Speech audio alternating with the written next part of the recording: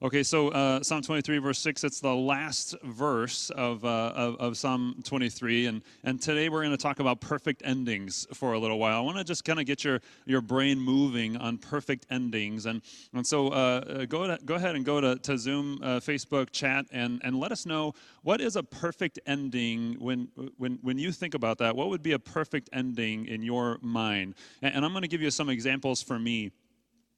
My brain goes to the movie Star Wars: Empire Strikes Back.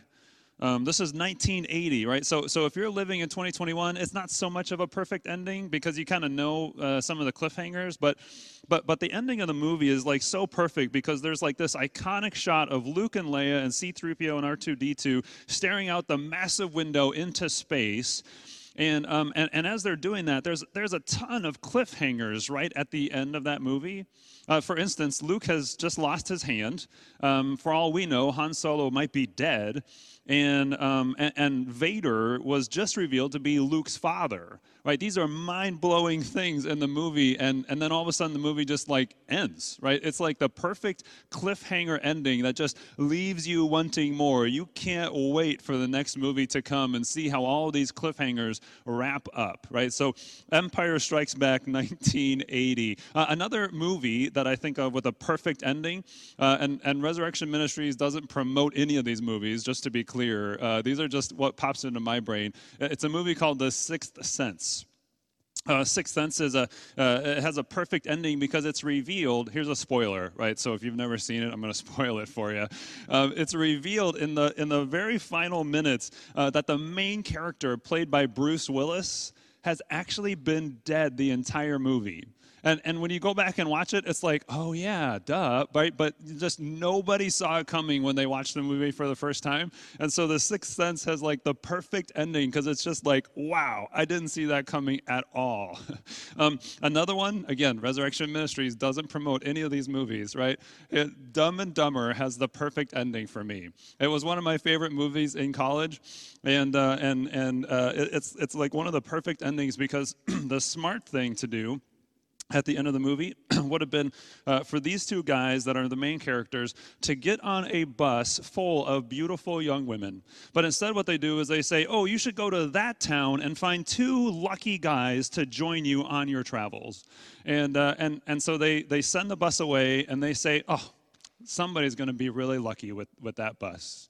And they don't get on the bus. And so for me, it's like the perfect ending for a movie that's called Dumb and Dumber, right? Perfect ending. Here's another one, probably less controversial. This is a baseball example. My brain goes to Cal Ripken, famous baseball player for the Baltimore Orioles. And he's known as the Iron Man. Lou Gehrig had played in 2,130 baseball games in a row, never had to sit out, never went on the DL. And Cal Ripken is playing in his 2,131st game. So he's going to break the record if he just finishes these 6 or 7 innings. And so it's that game, his 2,131st game in a row, no injuries, no time on the DL. And what does he do? He steps up in the 6th inning, and for the 3rd night in a row, he belts a home run right over the fence. It's like the perfect ending to this Iron Man record. And I'm not even a Baltimore Oriole fan, but I am a Cal Ripken fan, and that was a moment that I can still actually remember in my own brain watching that ball go out of the stadium. Look, I hope you're chiming in and telling us what comes to mind when you think of a perfect ending. But regardless of what your definition of a perfect ending is, I think we can probably agree and see that Psalm 23, verse 6 is a perfect ending. What it does is it gives us hope that our story, I'm pointing over here because that's the future. It gives us hope that our story will have a perfect ending. But it also points us to how we can have a perfect ending right now, today. Right now, today. Let me just read it for you one more time. This is Psalm 23, verse 6, and then we're going to start to just pull out certain words about it, from it. Surely goodness and mercy shall follow me all the days of my life, and I shall dwell in the house of the Lord forever. Now, there's a few words in here that just really stand out to me. One word is the word sure. If you want to give it a different word or a different translation, it means indeed. It means absolutely. It means beyond any doubt, right? A rock solid certainty. For me, that word really stands out because there has been so few rock solid certainties in life in general, but also just, I mean, especially over the past year, if we're being honest, right? There have been very few things that have been sure.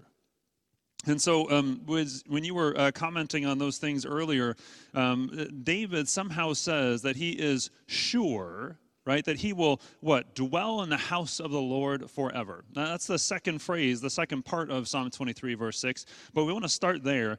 That word "and" connects it to the sure, right, the rock-solid certainty, the beyond any doubt. David is sure that he will dwell in the house of the Lord forever. We have to remember here when he's talking about the house of the Lord, that the temple has not yet been built, right? It's been imagined by David. It's been planned by David. He collected all the resources for it, but it hasn't actually been built. And so what he's actually talking about is not living in a church building, right? He's talking about being in the presence of God. Being in the presence of God. And David knows that amazing things happen in the presence of God.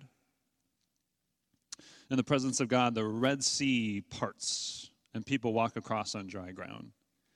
In the presence of God, the Jericho walls come tumbling down. In the presence of God, giants named Goliath fall to their death. We know today that when Jesus comes to be Emmanuel, to be present with us, he heals the sick, he makes the lame walk, he opens the eyes of the blind, and he forgives the sins of everyone who he comes into contact with. Amazing things happen in the presence of God, and David is sure that he will be in the house of the Lord forever. Which, just to be clear, right, forever is kind of a long time. The way that I've kind of been thinking about it in my head is like kind of an oxymoron, right? Forever means an unnumbered number of days. I mean, we just can't even, comprehend how long forever is. He will be in the house of the Lord forever. He will be in the presence of God forever. Now, how can David be so sure? How can David be so sure that his story has a perfect ending? David is fully confident that God wants to be Emmanuel. He wants to be present with us. At this point in the story, David knows that God was with Adam and Eve. He was with Hagar. He was with Sarah. He was with Abraham. He was with Jacob. He was with Moses. He was with the people of God in the wilderness. David is sure that he will be with God because God continually chooses to be with us.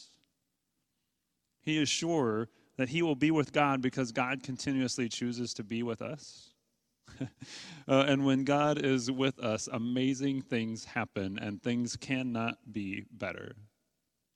Do you see how hope-filled this last phrase is? David is saying, I am hopeful, I am certain, right, that my story has a perfect ending. Regardless of how today is, regardless of my current circumstances, regardless of my situation in life, I know that things get better, that my story has a perfect ending. We can have the same confidence, of course, that David has. We too can be sure that our story has a perfect ending. On top of everything else that we've already named, we could go to the book of Revelation and we could see Jesus coming down to be with us for a perfect, unnumbered number of days. We know that when Jesus returns, he's going to restore all things. He's going to take things that are broken and he's going to make them work right. He's going to take things that are ugly and he's going to make them incredibly beautiful.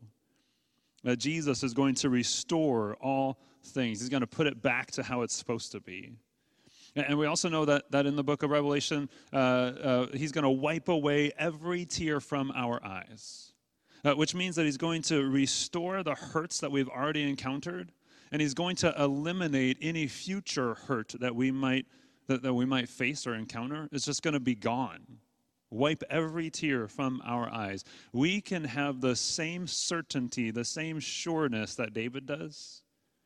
We can have hope, right? Not a vague wish. You always hear me say this, right? This is not, the biblical hope is not like blowing out birthday candles. The biblical hope is a certain certainty that our story has a perfect ending, literally. But 23:6 doesn't just give us hope for a perfect ending to our story. It also tells us that we can have a perfect ending to today, right? It's not just a future hope, but a current reality. David is also sure that God pursues. Let me read it to you again. Psalm 23, verse 6. Surely goodness and mercy shall follow me all the days of my life. I want to just talk about a couple of those words, right? So just draw it back, surely, right? Indeed, absolutely, beyond any doubt, rock solid certainty that goodness and mercy. These are two powerful words throughout Scripture. Goodness means that things are pleasant. Things are beautiful, things are satisfying. Now, there's a lot of pleasant, beautiful, satisfying things in the world. But in Scripture, when things come from God, they are perfectly pleasant. They are perfectly beautiful. They are perfectly satisfying. Surely goodness and mercy. All right, so here's a little bit of the Pastor Dave craziness coming out, right? But mercy just isn't really a good word there. So I'm just going to give you the Hebrew word and just say it because it's hard to translate or get any other sense of it. The Hebrew word there is kesed, right? Surely goodness and kesed. The word means unconditional, unfailing, always there for you love. And the root word here, it means to bend down, to stoop down. So the picture is God reaching down from where he is to where we are. And what he's doing is he's sharing unconditional, unfailing, always there for you love. Surely goodness and kesed, unconditional love. Now, these two things are core to the very characteristic of who God is. They're core to who God is. And so I want to just give you a couple of examples so you can see that. Because what David is really saying here is, surely God will follow me, right? It's not so much, just good things and love, right? This is not just a happy clappy thing for David. This is God following him, right? Surely God will follow me. Goodness, right? We just go to Genesis chapter 1, and we see goodness all over Genesis chapter 1, right? God creates things, and then after he creates things, he takes this step back and he looks at what he created, and he says that it is good, right? It is pleasant, it is beautiful, it is satisfying. And since he is perfect, we would say it's perfectly pleasant, perfectly beautiful, perfectly satisfying, right? The good creator creates good things. Genesis chapter 1, the very first pages telling us about who God is, right? Goodness is at the very core of who God is. That other word, kesed, Exodus chapter 34, verses 6 through 7, just a great little section where God is interacting with a man named Moses. And he's telling Moses, hey, Moses, I want to just tell you who I am. And he says, hey, Moses, I am merciful and gracious, slow to anger, and abounding in kesed. You probably know it as abounding in love. But again, that word is so powerful, right? Kesed is unconditional, unfailing love. He's abounding in that. That means he has much of it. He's got a lot of it. He's got a ton of it to share. He has plenty of it in himself and stored up in his barns, so to speak, right? He is abounding in kesed, in unconditional, unfailing, always there for you love. Unconditional love is at the very core of who God is. Surely goodness and mercy will follow me.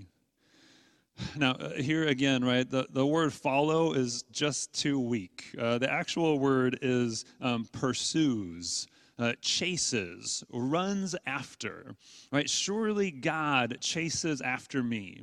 Surely God runs after me. Surely goodness and mercy is pursuing me. So again, we have to kind of ask that question, how can David be so sure?